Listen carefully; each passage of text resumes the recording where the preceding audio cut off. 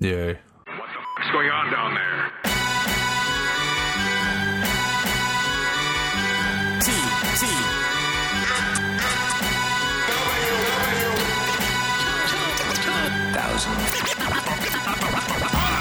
It's August 2017, and this is WTF at TFW 471, and I'm joined by Seth. Hello. Hello, I'm Chris. Hello. This is an AM recording for me. It's still the AM. Man. We haven't done that in a super duper long time. Yeah, over there on the West Coast. We're coming to you coast to coast this fine Sunday early day. And we've got a podcast when we finally have a pause in the news. Most of the fresh news out right now, Transformers-wise, is like pre-orders with no pictures or descriptions, which are my least favorite thing to podcast about. And also a whole bunch of news about upcoming movies, which are saying that a movie is being made, which is not a whole lot to podcast about. So I pulled a couple things that are still talkable, but I've also pulled a couple listener questions. Before we go in, I'll just throw out there, they've confirmed they're making an animated Transformers movie set in the Movieverse, and that's all, unfortunately, so there's not much really to say. But some would argue the movies are already animated. Computer animated?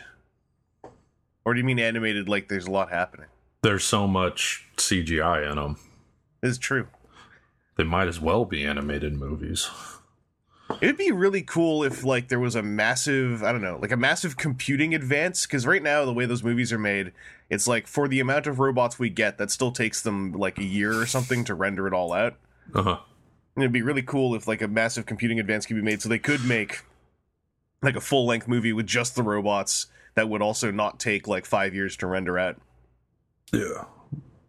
Yeah, because if they are doing an animated movie, I hope that the designs are simplified.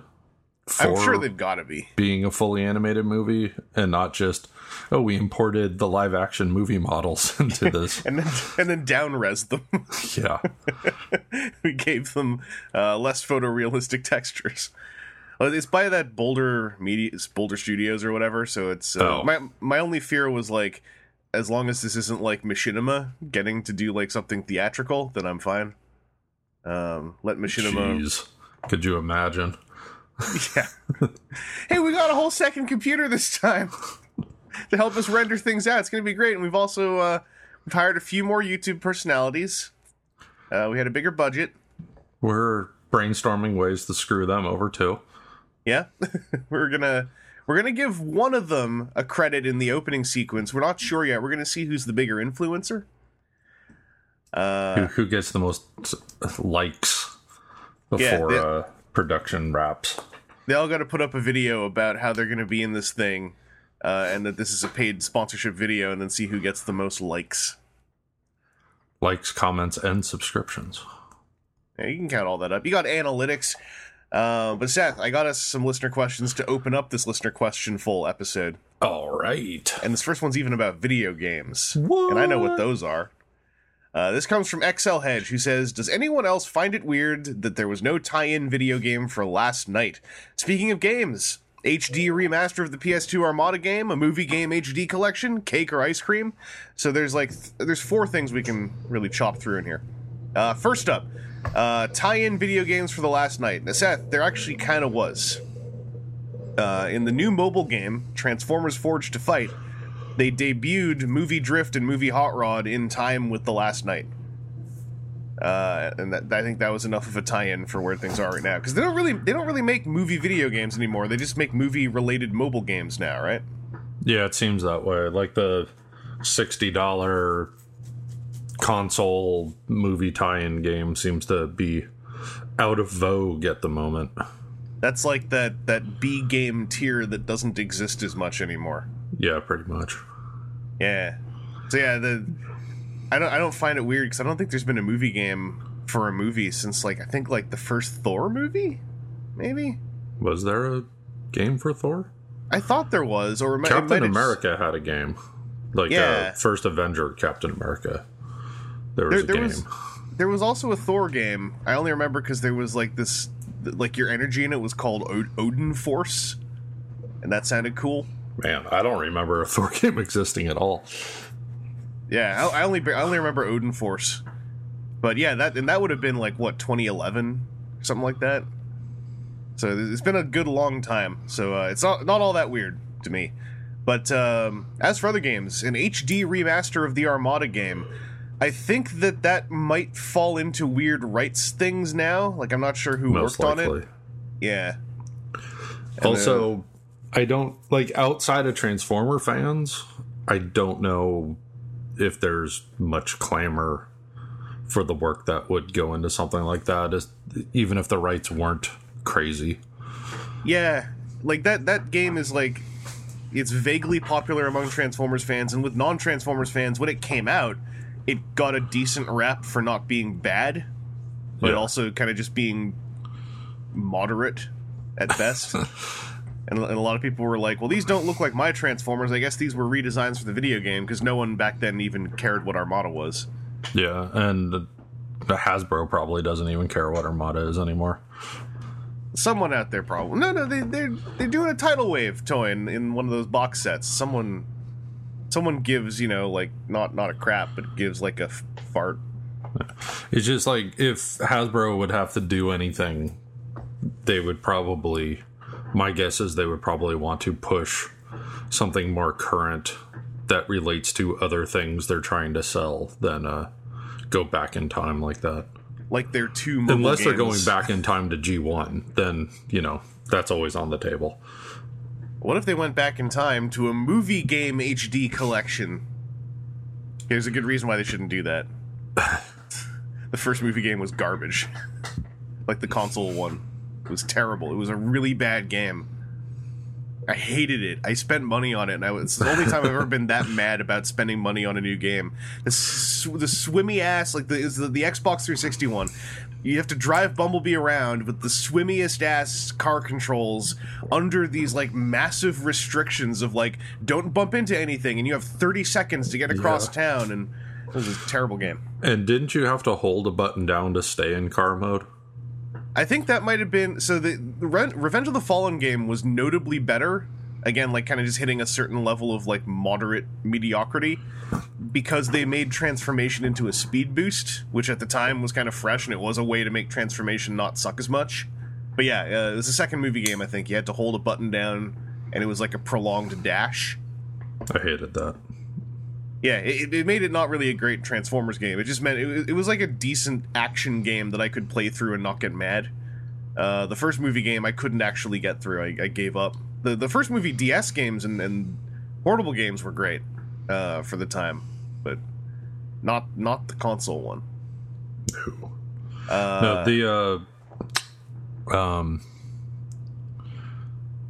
No, I forget which movie it was attached to, but it was done by High Moon. And they used the engine from those War of Cybertron games. So there's a lot of similarities, like the whole hovering strafe car thing. Oh, that was the last one they made. That was so that wasn't High Moon itself. That was oh, what was it called? It was like, well, they used the same of, engine and stuff.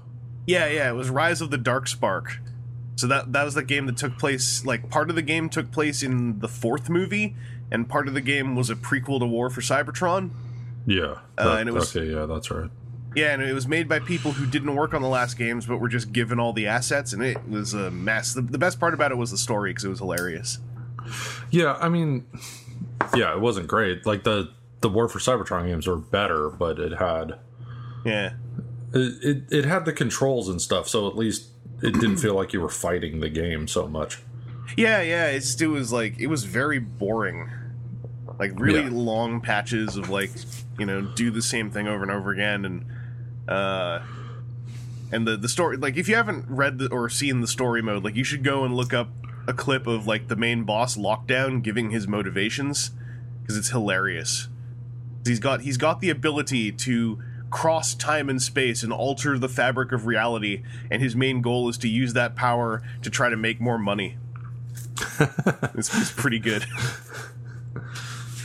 Well, that's basically the plot for the Infinity Gauntlet movie coming up. Thanos gets the gauntlet so he could make fat stacks.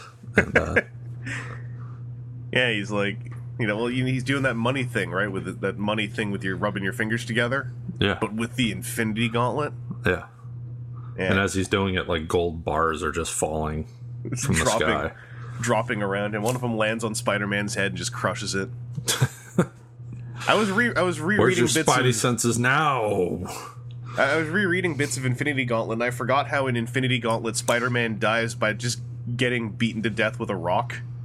Oh, I forgot that too.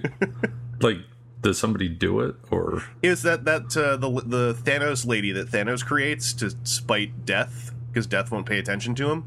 Oh, so he creates his perfect mate, Taraxia, and like Taraxia pulls off Iron Man's head with his helmet still attached, and then like beats Spider-Man's head in with a rock.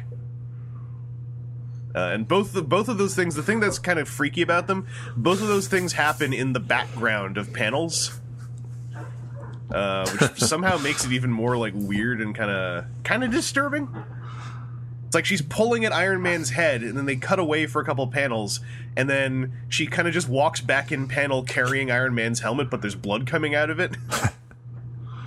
It's Infinity, yeah.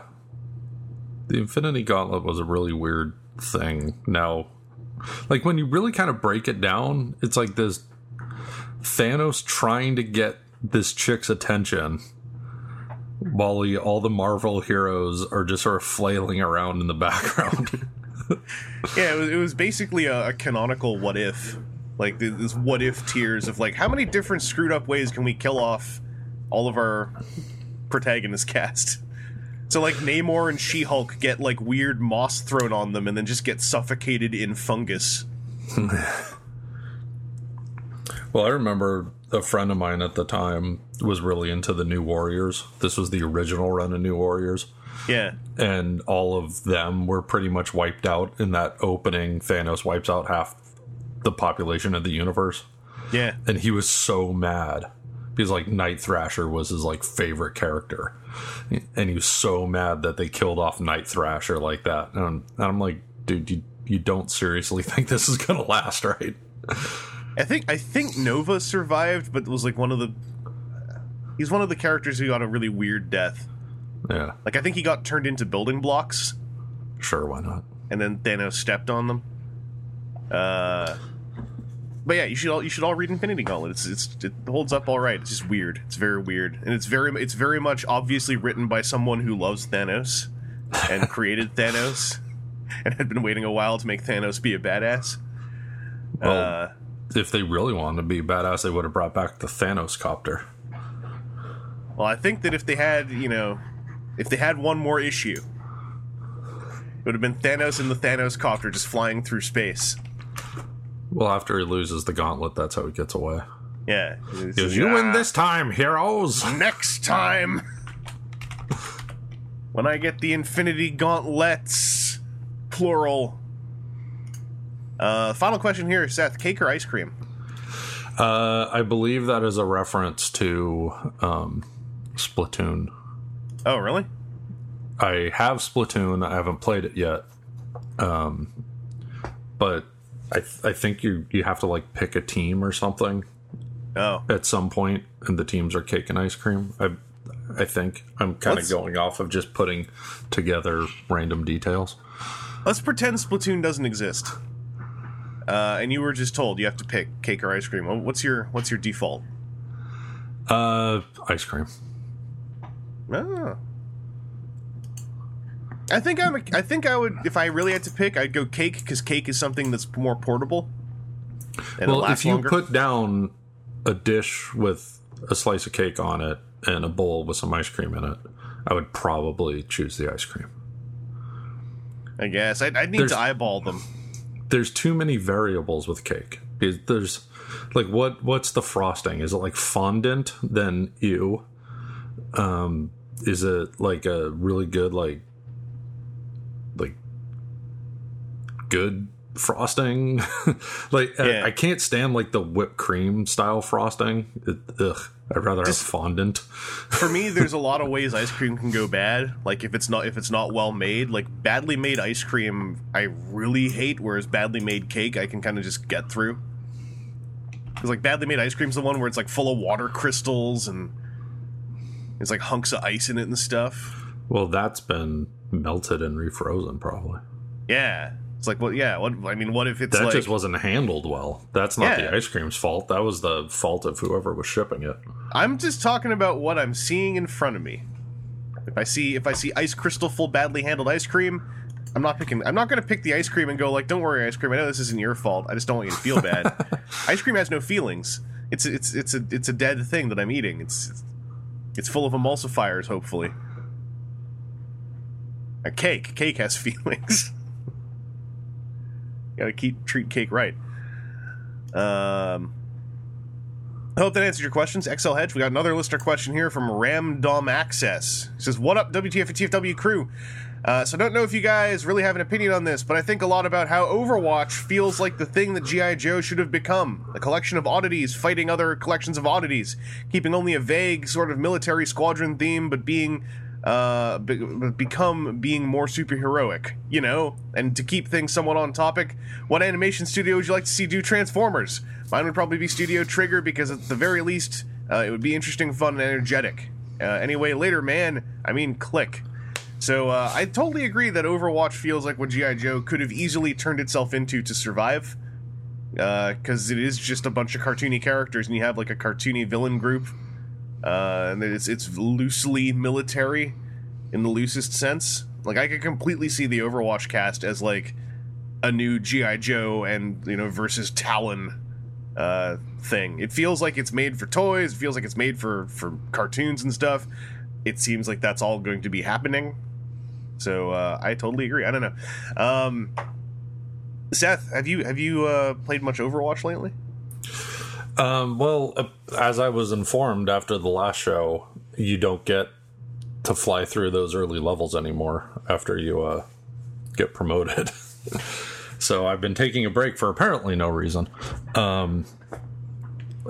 Summer Game starts in a couple of days, I believe. Really? Yeah. Ooh. So I will be playing because I got to get all them new skins and stuff. I just need to get one or two. Have you heard what they're doing with the skins? No. It's good. Okay, so original Summer Games, that was the first event. You couldn't buy any of the special items with credits. You could only get them out of loot boxes. So in all the events after that, you were able to buy the stuff with credits. So that's going to happen. You're going to be able to buy the Summer Game stuff with credits. So all the old skins and sprays and everything will be available again along with new ones. Here's the most awesome part.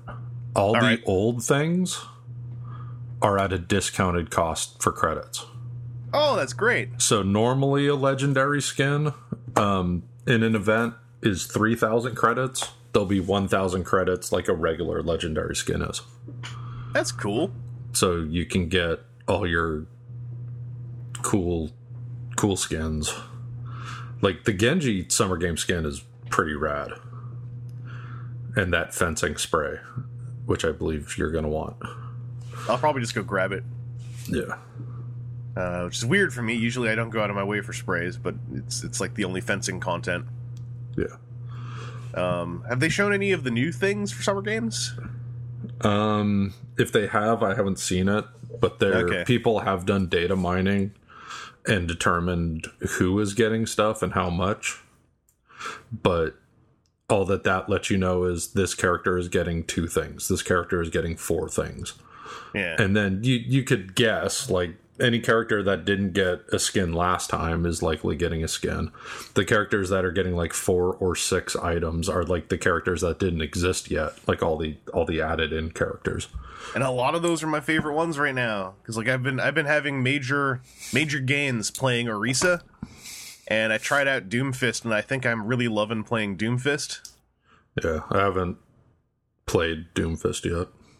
I've been playing Doomfist the way that I like would usually play my Sentai Genji, in a way, like not precisely, but like that's how I started, and it's like I'm having way more success with him because his rocket punch is a lot less precise, and it means I can like Maze come running up to freeze people, and now I can just like rocket punch them when they do that and they fly across the room.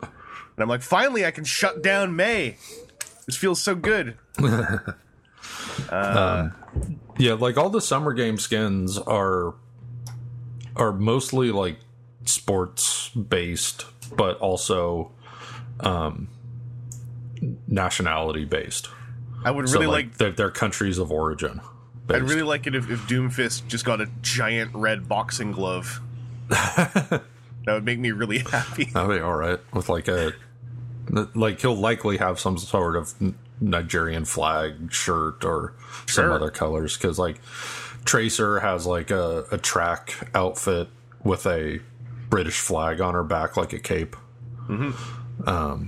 The Genji skin is like all white, like it's his like regular armor, but it's all white with a small little red circle on his chest, like for the Japanese flag. So it's cool stuff like that. Yeah, I'm looking forward to it. I would be way down for a big, silly red boxing glove on Doomfist, just given how like utterly like badass most of his voice lines are. I want him doing that with a big red boxing glove. Well, have you seen Bastion's emote from Summer Games? Probably, because he has boxing gloves.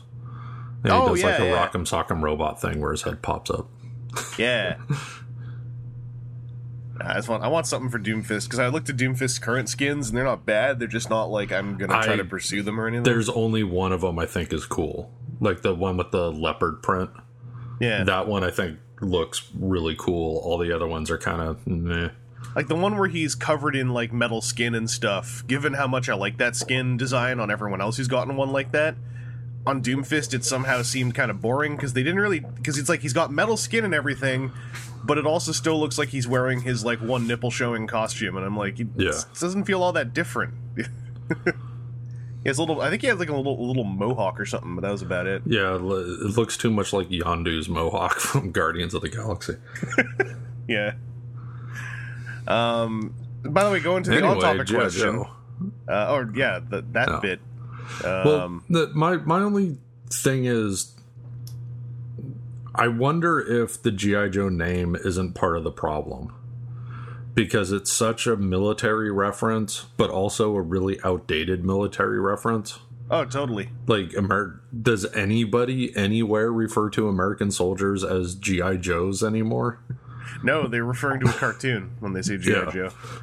It seems like a really outmoded name. I mean, they could also change the name to something more, they could change the name to something a little bit more modern, like, I don't know, like Overwatch or something. Call the group Overwatch. Have them fight against Cobra and like a new villain group called like Talon or something. Yeah, I don't know what you do with G.I. Joe though. Like, if you change the name, then people might not know what it is. Yeah, you're changing the brand, so you're kind of stuck with it. But I think the name's part of the problem these days.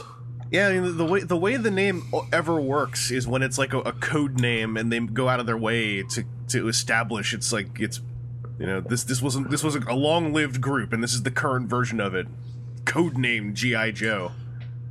And then don't go too deep into the fact that you're keeping the code name. Like that is the way around it, but it also really exposes how much that's the brand name. Yeah, well, that was one of the things I didn't like in the movie, because like the code names of the individual Joes were just like nicknames that they either had or got, where the vibe I always got was the code names was because it was such a top secret thing that it was hiding the identities of the actual members of the team. Yeah, I want to say, I might be wrong on this. I got the gist from Revolution in the current comic books that some of the code names are even like handed down. That might be completely wrong, but I got that gist from some of the ones like Mainframe. Where it felt like maybe there had been another Mainframe, and like this is the next person to take up the mantle, and like I kind of like that idea. I could be cool with that idea if it's a way to kind of maintain a level of continuity. Yeah. But try to switch things up.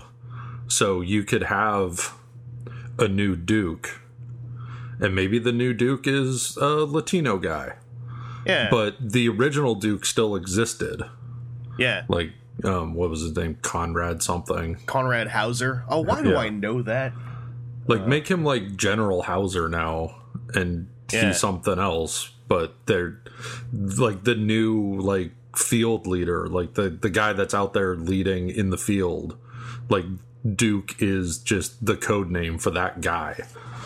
Yeah, and you could do some cool stuff with that. I think, like, you know, have like the successor thing allows for, it's a bit easy writing, I guess, but it allows for classic stories like the successor story. Like, you know, Snake Eyes has 2 apprentices, and one of them wants to become the next Snake Eyes. The other is the like next that. Storm Shadow. Yeah, The other one goes rogue and becomes the new Storm Shadow. But then I would also like them to add in new characters and not just, here's the new everybody. I was about to say, like, It's maybe there isn't a new Lady J right now. Yeah. Like this is a way to maintain to have stories, to have those ties, to keep code names around, but you would need to still put in new characters. Like in Devil's Due G.I. Joe, they introduced a bunch of new characters that I still fondly remember. The new Lady J is a man. Yeah, or like, I don't know. I'm just thinking about, there was a new ninja character in Devil's Due, and I forgot his name. Damn it. I think it was Kamakura or something. Anyway, he got a toy eventually, and it was really cool. Him and Wraith. I liked Wraith a lot. Wraith was like DeviantArt original character garbage if you look at him from too far a distance. Because he was the new cool mercenary who's cooler than Firefly and has like an anime stealth suit. But it was a really cool looking stealth suit. Yeah. It made for a really cool figure, I thought. But an Overwatch-like hero shooter video game with G.I. Joe characters might be cool. I just don't know if any studio would invest the money to make it good and not just like a shovelware kind of garbage game. It feels like something that would, from the Hasbro end, be the push to go like, hey, Overwatch, why don't you have a G.I. Joe event and we'll let you make G.I. Joe skins? That would be amazing. Snake Eyes Genji. That would be amazing. Yeah. Someone at Hasbro, call somebody at Blizzard.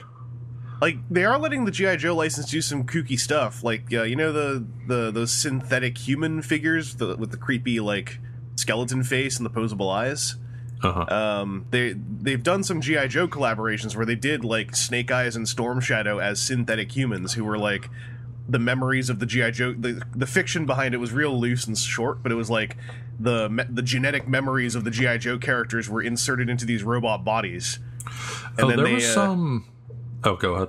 Well, they just released a Duke where they took it a step further. It's the synthetic human with like a Duke outfit with like a G.I. Joe print on his jacket, and he's got Duke's face and hair, but just the front of Duke's face.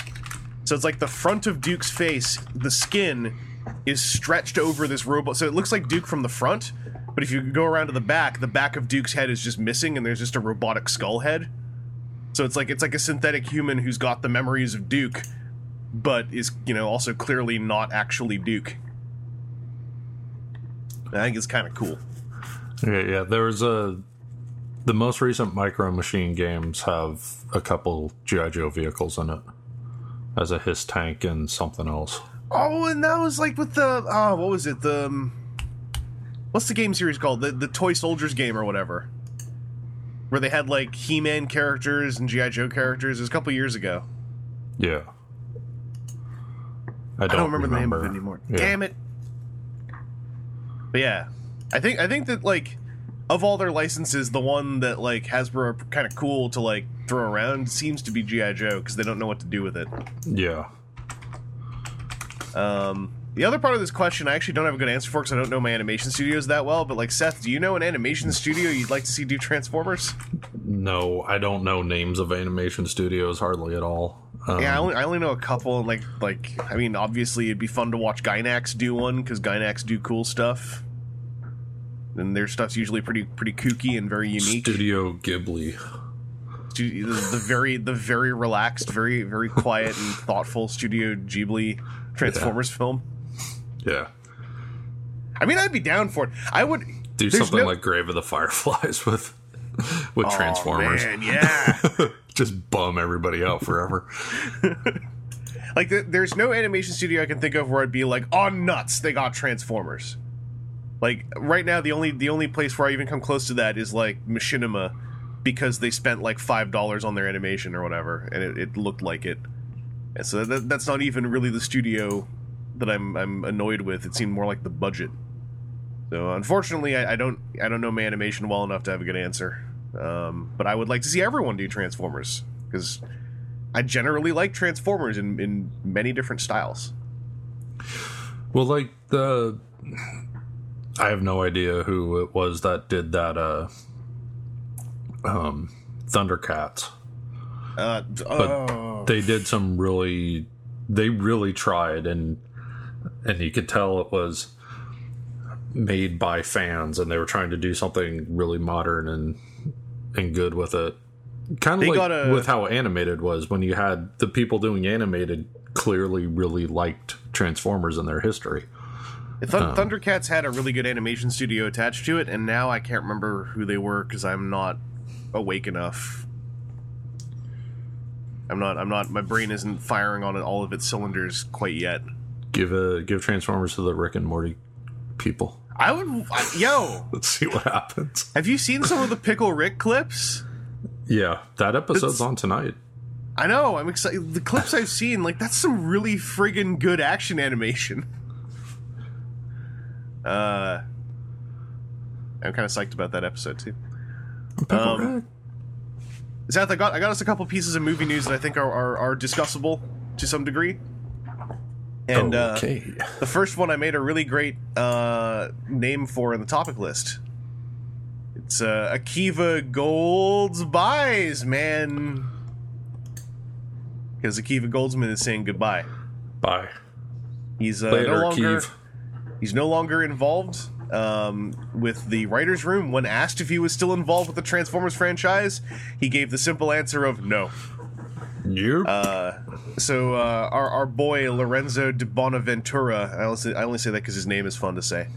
The producer says, the writer's room, which was set up by all of us, was set up to explore the mythology more. It was set up for a few different reasons, but the biggest thing that happened in it was they expanded the mythology of Transformers in a way that allowed us to go to King Arthur. That's different areas, like we've examined World War II, etc. And so apparently that writer's room was reported to have produced 14 story ideas, 2 of which resulted in Transformers The Last Knight, while 1 more is in development as the upcoming Bumblebee movie. So no one knows if that whole writer's room is gone. I expect they are, because they had very famous writers in there who are probably busy doing other work now. And it kind of makes sense if they're just saying we came up with 2 ideas that became Transformers The Last Knight, because it seem like there was 2 movies crammed into one. Yeah, it was super apparent to me. And I almost think, like, hey, seems like a waste of 2 very good ideas, because if you listen to our podcast about the movie, I think both the ideas, the major ideas, could have been really fun standalone movies. I'm actually kind of bummed out that they smashed them together. But yeah, I think that this writer's room thing, like, if they had 14 story ideas and they've used 3 so far, and the results of trying to use 2 at once was the lowest grossing film in a while, they probably don't need to bring the writer's room back together for a good long time, because they've got 11 other story ideas that hopefully they will not multi-smash together. You know, that's 11 films of ideas that they could potentially still use. Another decade of Transformers movies already done. I'm also kind of down with this because, like, Akiva Goldsman isn't like a name I tend to attach to, like, the best movies ever made. So one less questionable name attached is definitely making me feel better. It's kind of like when we ditched Aaron Kruger and Orsi and Kurtzman. I was like, yeah, that's cool. Kind of feeling all right about them moving on. Yeah, like with what we were just saying about, like, when fans of the franchise actually get to finally make the franchise, like Transformers Animated, Thundercats, the Marvel movies, we don't have that yet with stuff like Transformers. Yeah. Like, we're in that late 90s where comic book movies were, where maybe it's all right, like the X-Men, but it didn't really ever feel like that guy really knew the X-Men. So we don't have that yet in something like Transformers. I don't know if we'll ever get there. It'd be nice. It certainly feels like a weird parallel. Like, there was a Forbes article that just came out about the state of the Transformers films, where they literally were going like, it's just too much to try to stretch, deep story out of something as shallow as a toy license.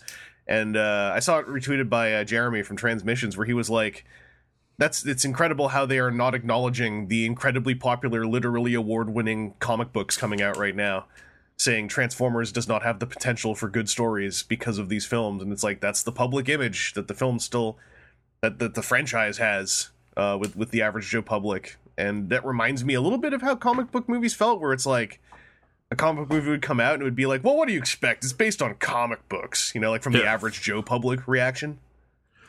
Well, like, I'm not the hugest Beast War fan around, but there's some really great Beast Wars episodes, and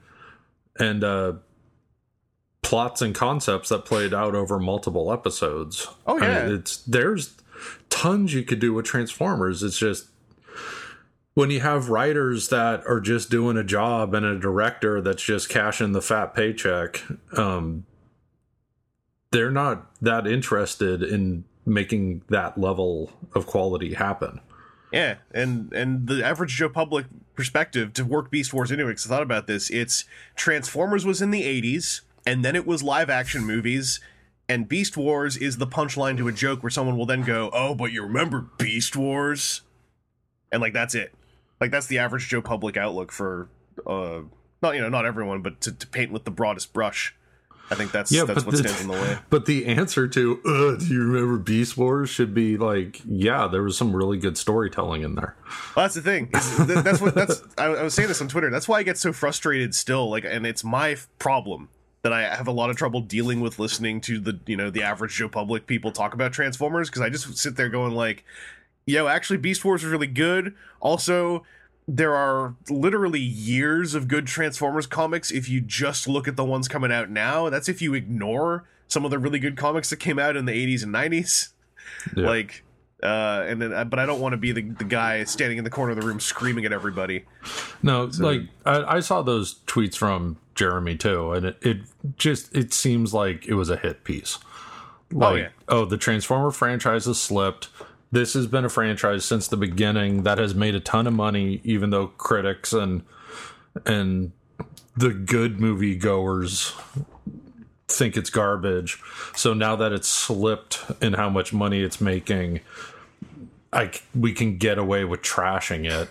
So now we're gonna jump on it, and it's like, it's just a hit piece. It was just someone who has beef with the movies, who took an opportunity to not he's the same thing as like Michael Bay. Like, he doesn't actually care about Transformers. He doesn't give a crap. He's just getting off on pooping on it. I just don't want to get in the position of starting to defend the movies, because I used to get into that position, and it's like, I don't actually want to stick up for the movies because they do suck for the most part. Yeah, I'm defending the franchise. Like, this was this article was written by someone who just wanted to tear the movies down. Yeah, and go for it. Doesn't actually know or care about the franchise. Yeah. I even feel weird nowadays, like, it's just semantics now. Even when I go like, oh, I love Transformers as a franchise, or like, I want to stick up for the franchise, I start going like, franchise is an IP owned by a corporation designed to make money. At the end of the day, I don't actually want to stick up for corporation either. But I like Transformers. Yeah, but I mean, the dude's misrepresenting the thing. What bugs me about it. I just see it as it's just what do you call it? It's just part of the case that I make about what Joe Public thinks about Transformers as just a thing. Yeah, if you wanted to trash the movies, trash the people involved in the movies, but don't trash or pretend like there isn't good Transformer media, because there is. Yeah. And that's where it irritates me. Like, he certainly had to go at some of the people in the movies. I think he did work in a Shia LaBeouf joke. He worked in a Megan Fox's butt joke, because there's a checklist for these things. Yeah, well, I'm going to write an article about how books are a bad storytelling medium, and then only point out like schlocky like romance novels and 50 Shades of Grey. Have you seen 50 Shades of Grey? So my mom got some like super cheap books on her Kindle just to kill time when she was like on the ferry. And she was telling me that she decided to pointedly just get like something that looked like actual garbage because she wanted just potato chip reading. So she got this thing, and when she described it to me, it was hilarious because she had the right attitude when trying to describe this. She was like, it's like a world with vampires and werewolves. And I was like, Twilight? She's like, no, not Twilight. But because there's a third faction in this world, and they are called shapeshifters. So the main character is a girl who can shapeshift into a coyote, and shapeshifters are very rare. And a werewolf is in love with her because the vampires are all evil in this book. And I was like, this sounds great. And she's like, it is great. So if this girl could turn into a coyote, that's not much different than a werewolf. Well, it's different because werewolves turn into bipedal people, and they're not shape-shifting. They're whatever you call it. This girl is like literally is actually just turning into just a straight-up coyote, and that's different. Well, it'd be more different if she turned into like a hawk or not another dog. I bet you that's in the sequel, where it's like she meets into him. Oh, what if it was a girl that literally turned into a cougar? That's what happens when. If it was a middle-aged woman that shapeshifted into a cougar, and that was the main. That's what happens when they hit book number 3, and the author's going like, "All right, what's a cougar? All right, well, I'm gonna that'll be Coyote I'm Girl's writing mom." this book myself. Oh, jeez. What's your writer name going to be? Seth Buzzard. Peter is hard. Peter S. Hard? Or it's just Peter is hard. Peter is hard. That's okay. My friend Mark did that in our senior yearbook. Not senior, junior yearbook. When he submitted his picture for the yearbook where you would write your name, he wrote Peter is hard. And then we were looking at the yearbooks and in art class, and the art class teacher was the yearbook staff teacher, and people are pointing it out and laughing. He's like, "Oh, Peter is hard, ha ha ha," and then he overhears and goes, "Hey, don't make fun of people just because of their names." And then somebody's like, "Mr. Frank, that's Mark. He put a fake name in." And then Mr. Frank just looked really mad and walked away without saying anything.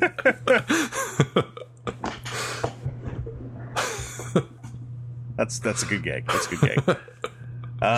Hey, I got a good gag for you. This is a joke. What if they put friggin' like John Cena into the next Transformers movie? He's probably going to play an army man. Well, what if I told you it's not a joke, it's real? Oh, he's probably going to play some sort of military man.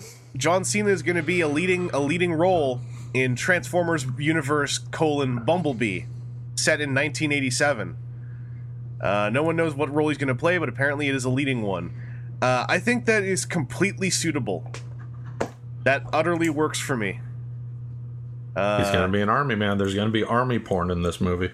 Well, you know what some people were thinking, because he usually plays an army man. They were like, what if John Cena plays a guy who was revealed at the end? They're like, what's your name? And he's like, my name is Colonel John Hauser. And then The Rock kicks in the door. He's like, roadblock. There you are. And this is like the secret setup for the new G.I. Joe movies. Are they going to have to digitally youngify Rock the Dwayne Johnson? Well, just like get him to shave. And then just roll with that. Just say he's looked the same for the last 30 years. Anyway, yeah, I think this is cool. I would like to go to a Transformers convention with John Cena at it. The TFCon already at their non-TFCon conventions are able to get wrestlers all the time. So this to me just...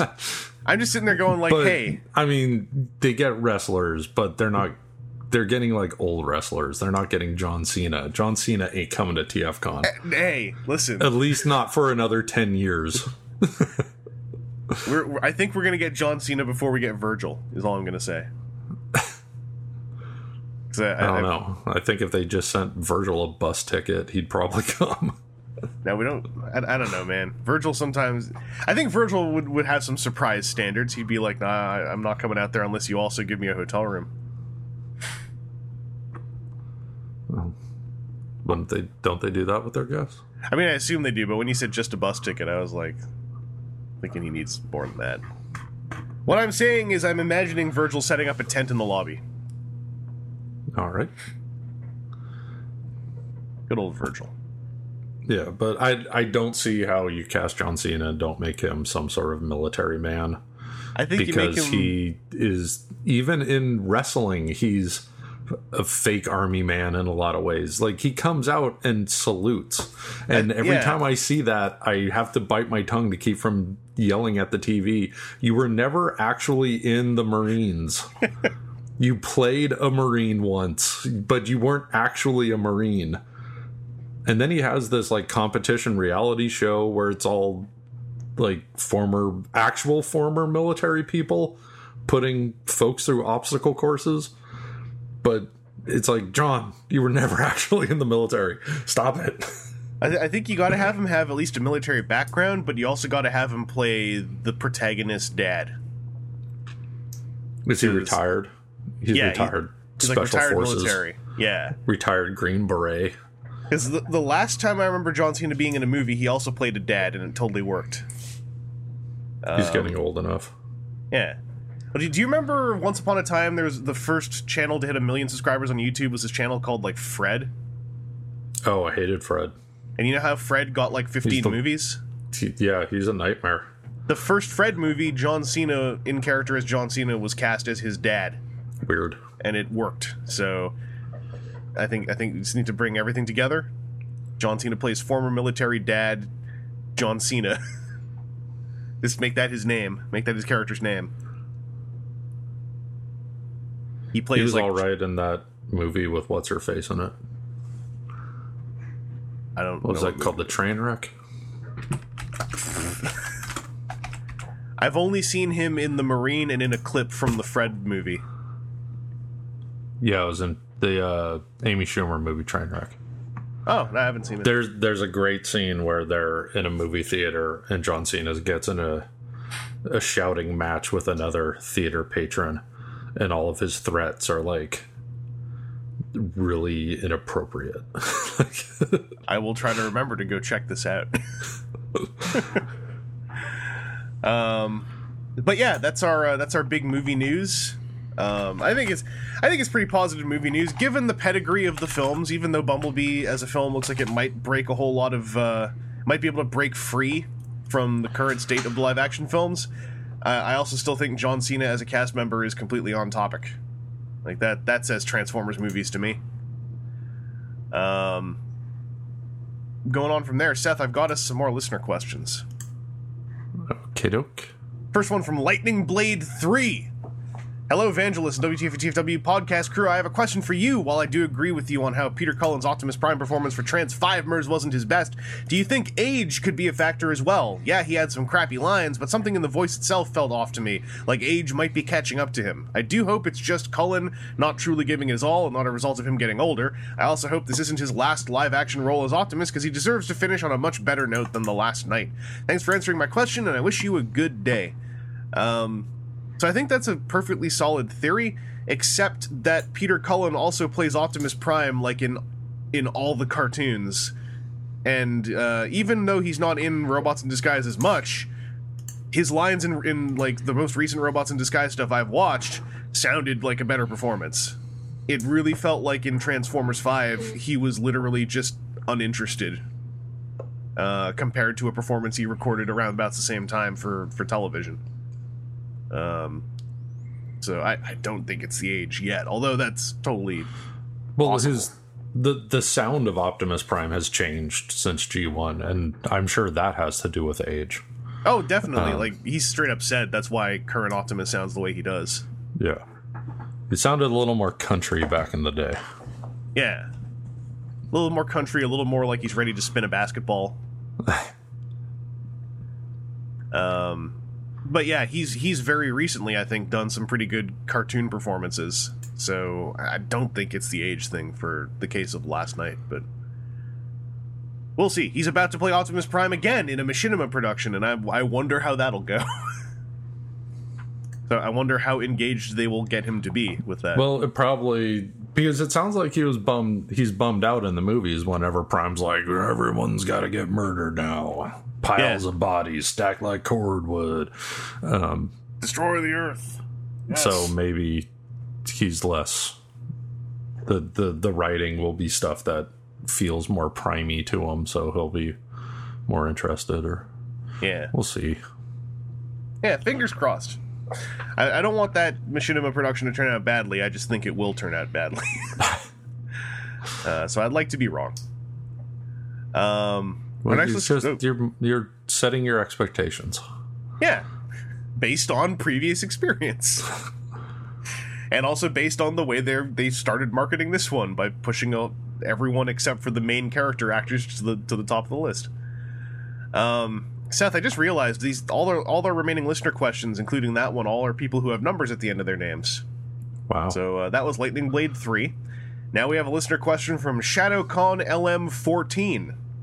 He says, hi podcast crew. I've been out of the collecting scene for about 3 years due to money problems, but I've still kept an eye on what's going on with the toy lines and the fan communities, which I still find satisfying enough. Has this happened to you? Was there ever a time when you fell out of collecting something but kept up with the fandom? Is it at all satisfying for you? Keep up the awesome work on the podcast. So Seth, I remember you've not necessarily like fully detached, but we've talked about it before, that sometimes it's like the toys just aren't doing it for you, and so you step back from that part. Yeah, I mean, well, with Transformers specifically, it kind of depends on what the current gimmick is for the line or something.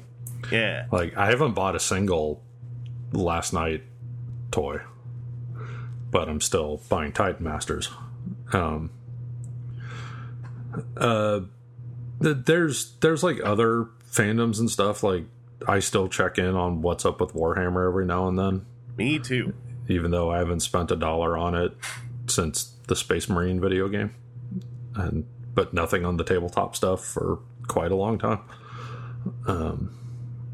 Yeah, I'm the same way. Like, and I watch a lot. Like, recently I've picked up watching more wargaming stuff because I've kind of been getting back into a war game, which I'll talk about later.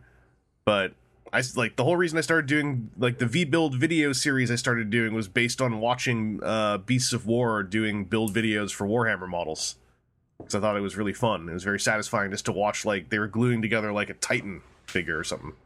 Yeah, but there has been some significant stretches of Transformers, like, since I started collecting as an adult, like since RID/Car Robots, depending on which version you want to refer to. Like the Unicron trilogy, I barely cared about at all, but I was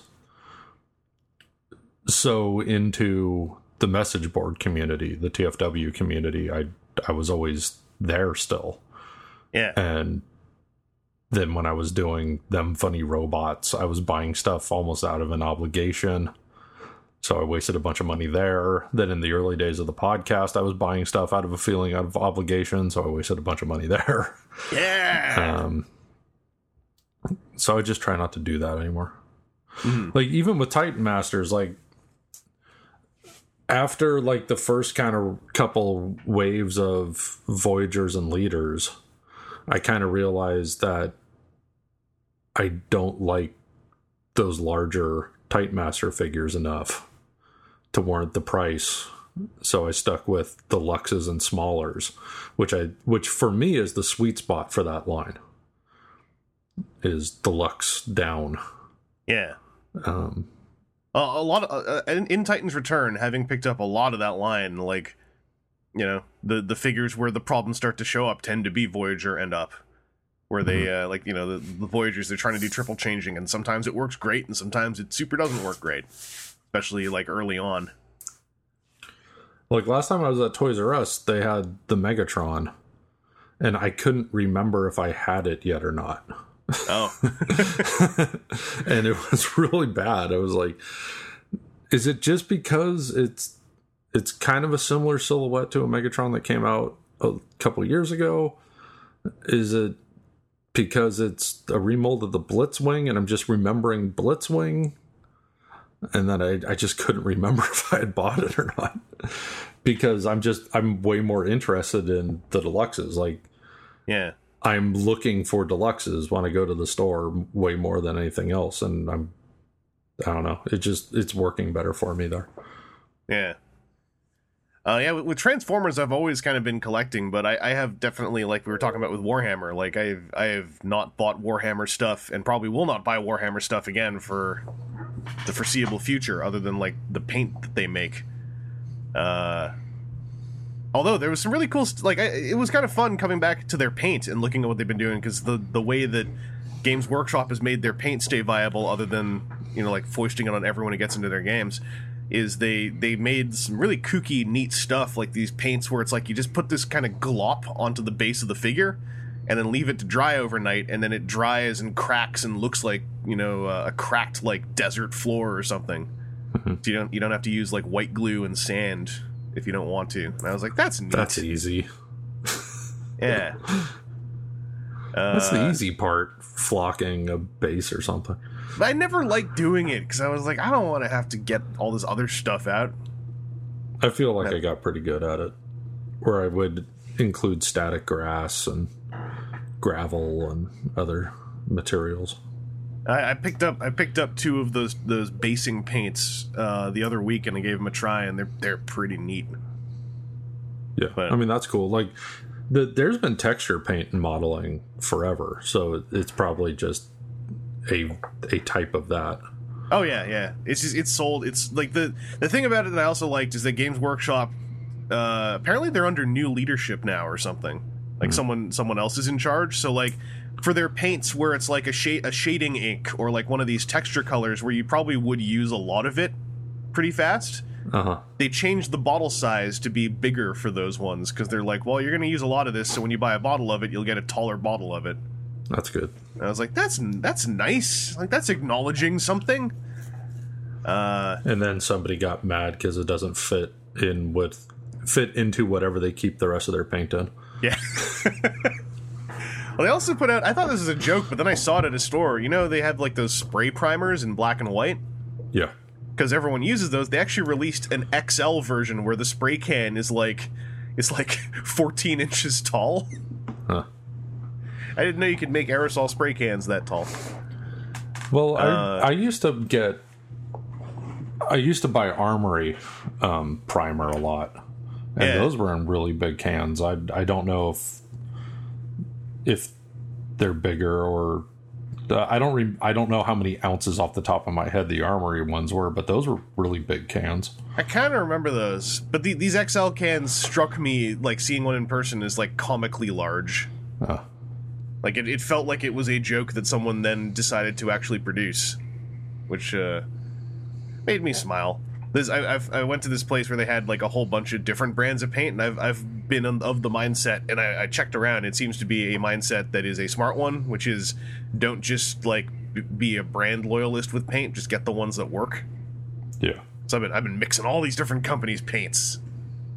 Well, I remember I liked the way the Armory stuff came out better than the Citadel primer. Oh yes. I haven't read anything good about Citadel Primer other than people just saying it's the one that I buy because I bought it first. Yeah, I mean, and it's been so long, I wouldn't be surprised. I would be surprised if they haven't changed the formula at some point. But I remember it wouldn't go on smooth. Like there would be like bumps, like little hard clumps that would form in it that I'd have to like scrape off and to smooth it out, where the Armory dried way smoother, like applied and dried smooth. I've been trying out, because I already had it for Shapeways stuff I was buying and painting. I've just been using my Krylon sprays, and they seem to be working out okay. But yeah, that's easily a fandom where I get satisfaction just out of like spectating it, even though I don't buy any of it anymore. And video games are often like that for me too, where there's like, I'm more into video games now than I was like 7 or 8 years ago, but there are still a lot of video games where I get enough out of just listening to and watching the coverage and playing of them for a bit without getting like hardcore into them. Also, like Power Rangers as a fandom is one that I spectate I haven't bought a Power Rangers branded toy in a good long time, except for that time I bought the Lord Zed figure because it was Lord Zed. So that's a fandom where I definitely, like, I know a lot of people who are in the Power Rangers fandom, and I love listening to their conversations and, like, peeking in on their fandom. It's very satisfying without actually buying any of the Bandai of America toys at all. So yeah, it's completely normal, I think. And I think it is borderline healthy if you just don't feel like collecting stuff. Like, collecting out of obligation is the worst way to collect stuff. As we've even mentioned here many times before. When you feel like obligated to buy something because you're on a podcast, it just bums you out eventually. Well, because then you're buying stuff because you feel like you have to, and not something that you actually wanted. Yeah. What we're gonna do now, hopefully that answered your question, ShadowCon LM14. We're gonna take a little break, and then we're gonna come back with another listener question. So stay tuned, everyone, and enjoy whatever I put in here. Amy. But she's not. What's up? Is that wine in the box? Mm-hmm. I've read too. You've read too. Yeah. Is this guy ever going to shut up? Please watch the movie. Stop. No, that's not right. Don't do this to me. Why is he yelling? Listen, you always do this to me. You show up to these places, you put me in a situation. I'm a big guy. Everybody wants to fight the big guy. Yeah, you are. Hey, Mark Wahlberg, shut your bitch up. Mark Wahlberg? Me? Who else looks like Mark Wahlberg? Your girl? Mark Wahlberg's like 150 pounds. I'm 250 lean. I look like Mark Wahlberg ate Mark Wahlberg. Seth, we're back. Hi. Hey. Hello. Came back. We have one more listener question from one more person with a number at the end of their name. Cool. This is from Epsilon8, who says, with the hypothetical next season of Hasbro toys where the leader toys will upgrade themselves is fun to hypothesize. This is not a question, just want to put this visual image into Evangelus's head. What if Optimus Primal is carrying around a giant banana that opens itself and he can wear it as the Optimal Optimus armor and Gorilla Optimus riding in a tiny tank that transforms into armor? That'd be great. The main thing I'm taking from this is I like the idea of the Optimal Optimus armor disguising itself as a giant banana. I think that would be fun. I think that it would be great if Optimus Primal actually came, some toy of him actually came with a banana, because the closest we got was the Masterpiece toy if you got like the special version with the metal piece that came in a box that said it was a box full of bananas, but there were no bananas inside. Optimus Primal wanting bananas is a massive long-term joke from the Japanese dub of Beast Wars. So he does rather warrant having a banana accessory at some point. I want to clear that up. What if they do a tractor trailer truck where the cab turns into Optimus Primal in gorilla mode, and the trailer turns into the Optimal Optimus armor, so truck is monkey? Yeah, I'd be down for that. And as people long could as just post on TFW truck is monkey over and over again. Yeah, on April 1st, that can just be the title of every thread in Transformers discussion. But yeah, this brings us to a what we got this week section. So I have on-topic things I can talk about. Seth, do you have on-topic things? Yes and no. Ooh. Yes, that they're in my possession. No, because I haven't opened them yet. Ah! So I was expecting this big bad box on Monday. It came yesterday, but I didn't know it had come. So I didn't, like, my girl, for some reason, at about midnight, my girlfriend just thought, I wonder if there's anything on the doorstep, and opened the front door, and there it was. And it was right as we were heading to bed. Oh, man. And so I opened the box, but I didn't open the things in the box yet. That's all right. But so I have Misfire, Windblade, and Twin Twist. Whoa. I'm trying to find those them locally. Yeah, I've kind of like almost given up finding Transformers again. It's real bad out there these days? It sounds like it in the States right now. Like in Canada, we're having a pretty decent run of stuff actually shipping, but it's. I know I'm not holding out that that's going to keep up necessarily. Yeah, well, the movie stuff is in the way, and that doesn't seem to be moving very quickly or at all. So it's kind of screwing. It seems to be anyway. I'm not like, I don't have access to any sales numbers or anything, but it seems to be screwing getting in any more Titans Return stuff. You don't have access to sales numbers. No. How can we even talk about this? Well, we can't. Yeah, that's right. Well, I put 2 links in our little chat thing. I got a pair of third-party toys that are Retool twins who got delayed enough that they kind of just shipped at the same time. So I got Mastermind Creations Turben and Oberon. Turben is a version of Whirl. Oberon is a version of Obsidian from Beast Machines. And they're both sharing a lot of the same base parts, but they also have a whole bunch of retooled parts, like different heads, different backpacks, different forearms.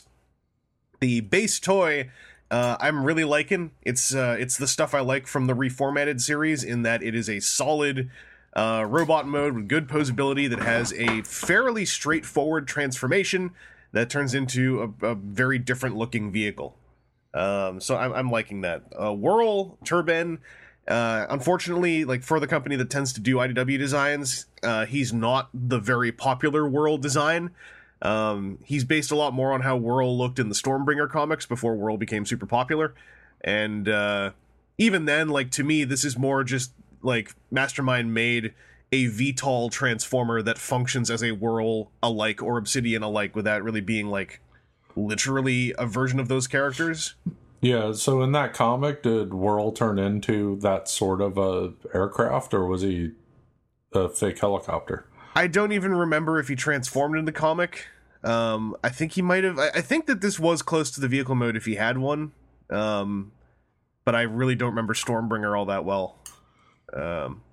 Because it looks decent enough as a in robot mode, but I think the vehicle and robot, both modes work better for Obsidian. Oh yeah, and like the Whirl figure is a little bit easier to mess with, and also comes with like a sword and stuff. And he's a pretty good figure. He might be the one that's easier to mess with, but yeah, the Obsidian version is a lot more impressive to look at. Like those 2 gear propeller things, they like, you have to install them, like just clip them into place, but then they actually do spin really well, and the geometry is almost like to the micrometer perfect for them to spin without colliding into parts of his body.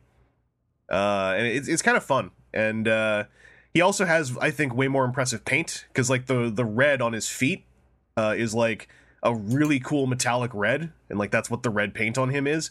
The only problem with Oberon is that a lot of those red parts on his fingers and the propellers, those are all translucent, and on the fingers it's like double hinged translucent plastic with pins through it, which always feels kind of scary.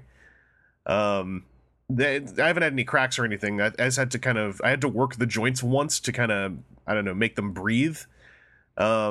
But yeah, I like these 2 figures a lot. Like, I love the transformation. It's a super straightforward but really well pulled off simple transformation. Everything tabs into place somewhere in the vehicle mode. I love the smooth silhouette of like the front of the cockpit going into the body of the helicopter thing. And on the Whirl version, even though his vehicle mode looks kind of weird, it's sort of cool how like those weird sticks that turn into his tail, like extend back into his tail fins. Those things like fold in multiple places to accordion into his backpack, and it's kind of satisfying, even though the vehicle mode result is like, I don't really know what they're doing there. What's the purpose of them in the first place? I don't know. Like they're mostly there just to get the tail fins back to the tail section, and then the tail fins tab in, so it kind of locks everything together in a way.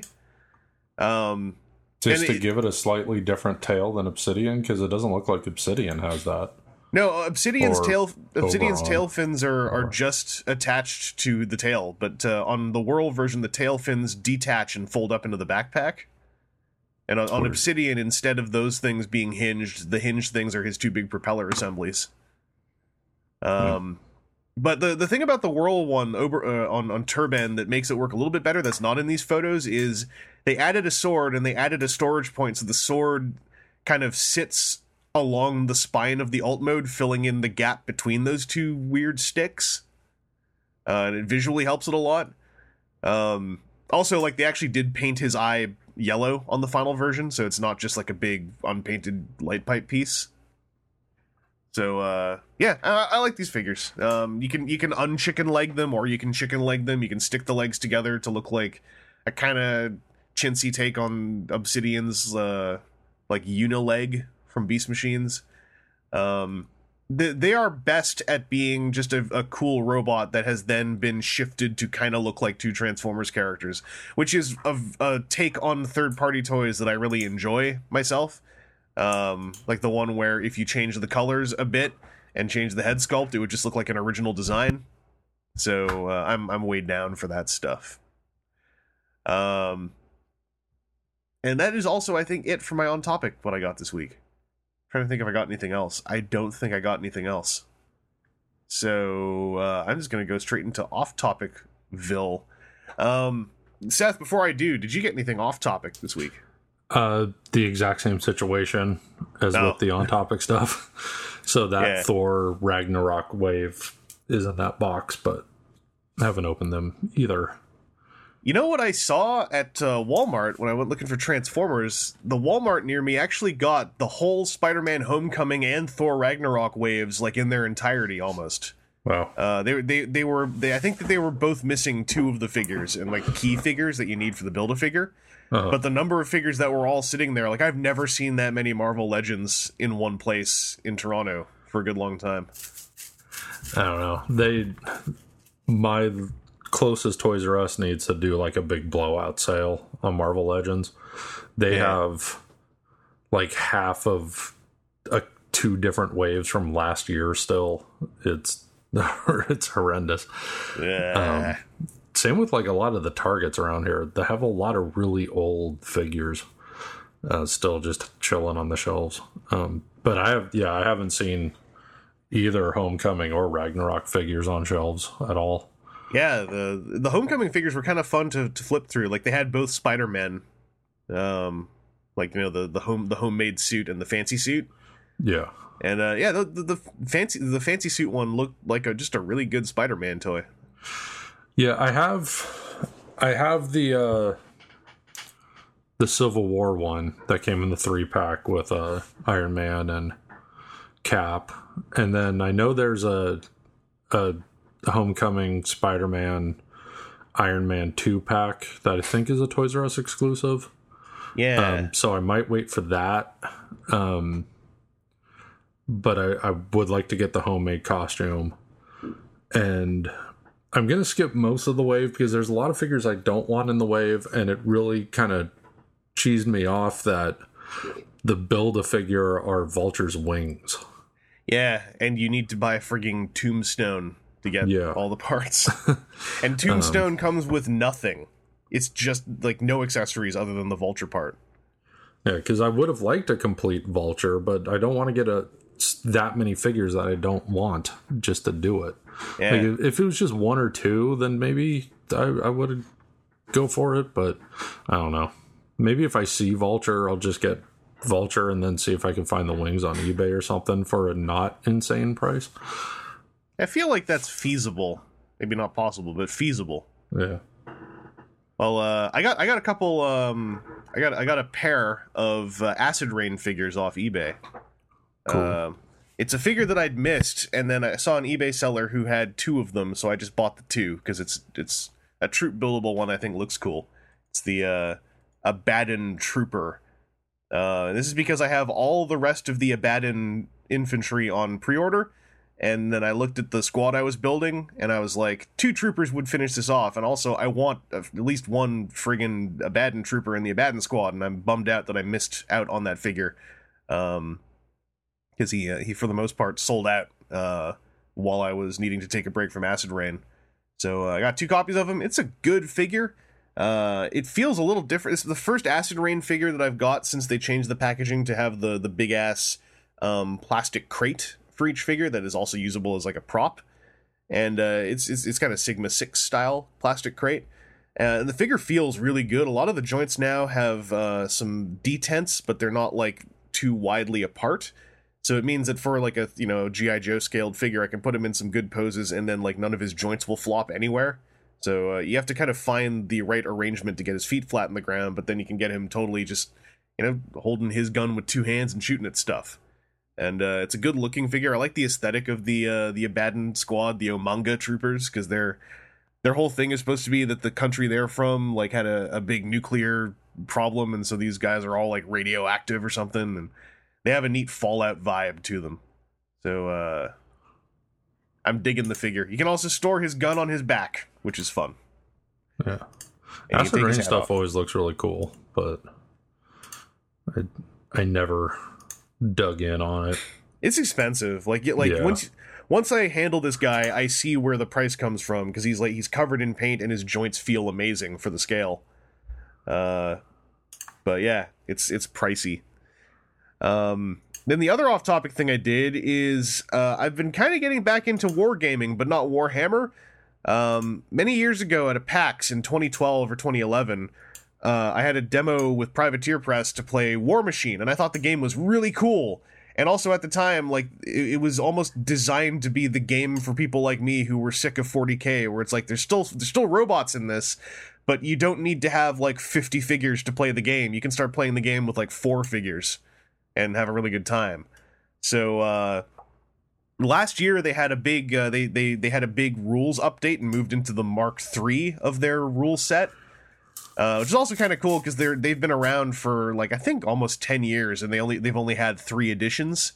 And this new edition, they've changed the way the game works, where instead of having like they have books and like stat cards you can buy if you want, but they are moving into a model where they're going to be able to like update the stats and rules of figures on the fly. And so it's like they'll have all their rules and all their cards are available for free as PDFs, but they're kind of going like, you can buy the cards but maybe don't, because we're going to update cards over time. So they're going to move from selling new paper to just saying get it all software, get it all digitally, because we want to update and rebalance the game that way, which I think is kind of cool.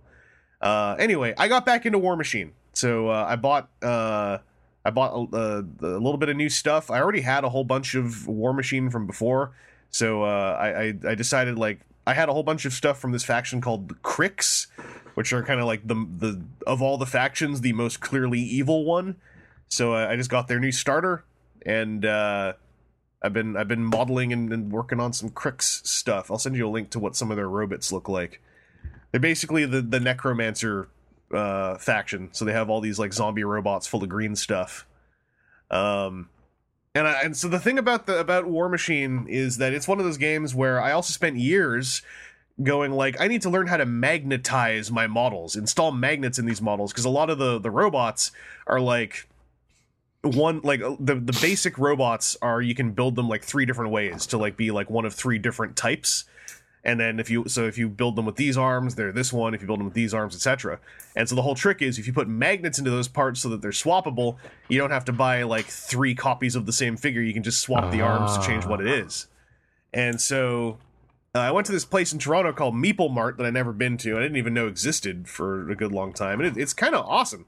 And they had a magnetization kit with just a whole bunch of rare earth magnets and matching drill bits. And so on my first try, I successfully magnetized one of these models. I'll send you a link, Seth, to a little video I put on Twitter. Cool. I saw a video recently where a dude was using a carrying case that had metal shelves for his Warhammer miniatures, where he glued magnets into the bottoms of the bases. Yeah, that's I've been looking into, because I want to actually keep these things in a nice like storage case once I get them all painted up. That is one of the current fashions, is like there's the foam cases and then there's the tray cases. And then I saw like some people said one of the only problems with magnetizing all the bases of your models is that some people for templates have like a metal ring for the AoE template. And they were like, sometimes those metal rings end up like yanking on the magnets of all the figures on the table, and it can get messy. But that doesn't seem like it's super common. But yeah, putting magnets and stuff, like in 40K, it's also a thing where it's like people will get Space Marine models where you can build the model to be holding either like a bolter or a melt-a-gun, Yeah. and they'll just magnetize those parts so you can swap the gun on the figure, depending Smart. on what you want it to do. Yeah, that'd So- be real handy for like even bigger, more expensive pieces like Terminators or whatever, have just like a bunch of different arms. Yeah, that's literally what people do. Is and also having magnets on those parts means you can swivel the pieces around if you want to make them look a bit different. Or in War Machine, you can cripple arms on the robots. So if your figure has like a crippled left arm, you can just pull the arm off, so you remember that it's out of commission. And the only thing about the magnets that I'm doing, which is probably not that safe, but it's working for me, is the drill You're bit swallowing didn't. them. Yes, I'm toughening my intestines. Don't eat magnets. All right. No, the drill bits don't fit into any of my little handheld tools, but they fit perfectly into my big ass Black & Decker power drill, Oh. which has like it has a trigger that's very like how do you put it? If you pull very lightly on the trigger, the drill moves very slowly, Yeah. and you can increase speed. So it's safe. I'm able to. It works great, but the visual is I'm holding something the size of a bean, and I'm holding a giant power drill against it, and it looks like I'm about to drill through my hand. But it's completely safe. It's been going great. I've magnetized 3 of the figures so far, and like just to make it utterly clear, one of them I did end up drilling, and I was off by a little bit, and so the drill started to go back out part of the surface of the figure, and I felt the surface warping long before it even had a little pinprick of a hole in it, because I'm able to drill slowly. So it just looks bad. I'm going to try to videotape it because it looks hilarious, me hunched over this tiny piece of plastic power drilling through it while I'm holding it. Well, you could get little pin vices. These drill bits don't fit Little in my pin handheld. vise. No. And I don't want to buy a new tool if I have one that already works. Well, does it though? It does! When you shred the hell out of one of your fingers when it slips. Well, that's the thing, is it doesn't slip, because I'm careful. Oh, this sounds terrible. This sounds like this sounds like the start of a bad story. I'll bring it all to TFCon. I'll show people. I'll show them how safe I am. But now I'm getting all magnet high on my magnet power, and I'm like I have this third party Springer whose chest flap doesn't lock very well, and so now I'm like, what if I just install magnets in it? What if I drill into the toy and just put magnets in his chest? What are you, Magneto or something? I went digging up all his stupid quotes from the arcade game when I was figuring this stuff out. I was like, look at this, look at the power of my magnetism. Welcome to die. I'm the master of evil mutants. Where are you, an Insane Clown Posse music video or something?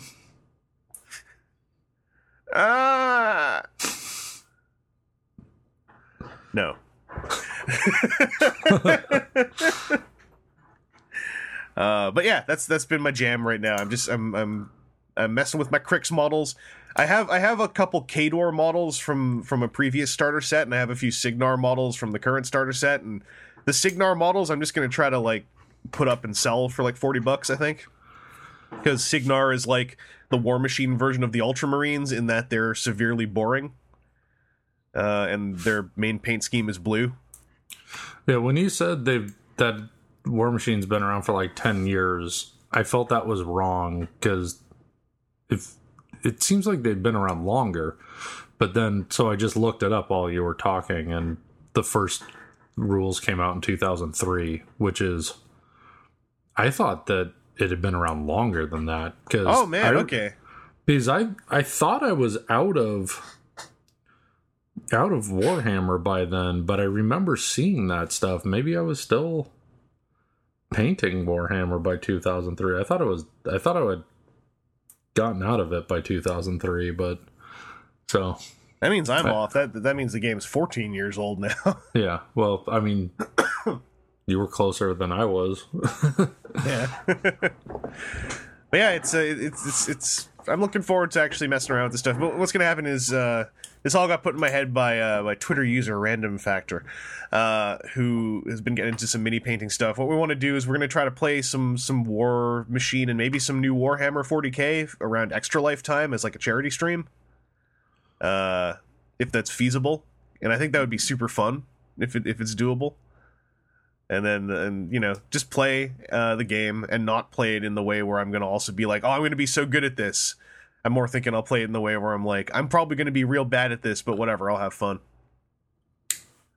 Because the one thing I never got good at with tabletop wargaming was tactics. Yeah, I got good at the painting, and I was horrendous at playing. Yeah. That's also why I liked War Machine when I played it in its previous edition, is that it was, like, a lot less daunting to play, and it seemed way more focused on, like, you are playing this handful of characters, and if you have units, they're not, like, 10 individual characters you have to worry about, they're just a squad, and that's it. And they're not as important as your main character. Yeah, one time I was actually winning in Warhammer. Like, the guy I was playing against was one of the guys I played against regularly.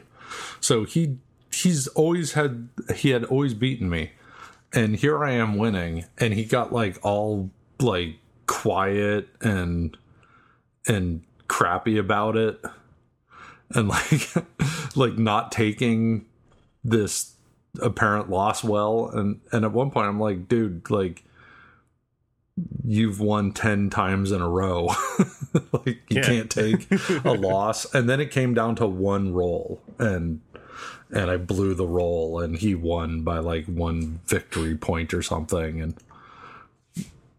so he ended up still winning, but it was like, really, you got to be crappy about it. That's the only thing I'm worried about, is if I get into this enough where I want to start looking for like local like gaming places where they might be playing War Machine, is like, that's what ended up putting me off Warhammer 40k on the play locally level, is I got really tired of, I guess I'd put it, over competitive attitudes, especially since I'm playing Space Orcs, and part of playing Space Orcs at the time was I liked how unserious I could take the game. Uh-huh. And like Imperial Guard players I would play against would take the game the opposite way, like utterly dead serious. And I was just like, I just don't jive with that mentality with the stuff. So I'm a little worried that might happen, but whatever. Like, worst case, I will have bought some Crix models and had fun painting them. So I'm looking forward to actually painting them. That's the only thing I haven't done yet. I've undercoated everything. I built most of it. Been messing around with the bases and stuff and magnetizing. I haven't actually painted anything fully. So we'll see how that goes. I'm but looking up Crix to see what they look like.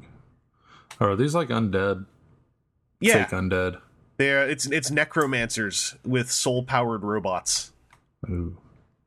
And so all their robots have like bones in them, and then they have like their small robots look like little friggin' All like, my robots got bones in them too. That's right. And the little Crix robots look like little weird like chicken monsters with pipes sticking out of their spines, which I kind of like. The little chicken monster robots, the thing I remember about them is that there's a thing in the game where like your main character is your warcaster, who's like your magician who's operating all the magic robots. And like if that character gets killed, then you basically lose the game. But that character also has like all your magic powers and stuff. And then the thing you can do is that if you're out of range of like casting like your whatever magic missile at somebody, if you have like one of these little chicken walker things, they all have like magic antennas in them, so you can cast spells remotely out of them. So they're kind of weak things that just run around and can't do much on their own, but then they might also belch out like a magic missile out of nowhere, which is kind of fun. And apparently Crix is all about debuffs, and I like playing debuffs. Debuffs are good times. But that's all I got this week. And Seth, it sounds like that's all you got this week. Correcto. So I think that's a podcast. Barring any other major news drops, the next episode will probably be all about trying to hack through another big whack of listener questions. Because like right when all that toy news hit, we also suddenly were getting like a whole lot of listener questions. So I've got quite a list of it right now to batter my way through. Also, I want to throw out there, the best way to send me listener questions is via private message, or I guess it's now called conversation, on TFW. What a leave it- terrible thing to change it to.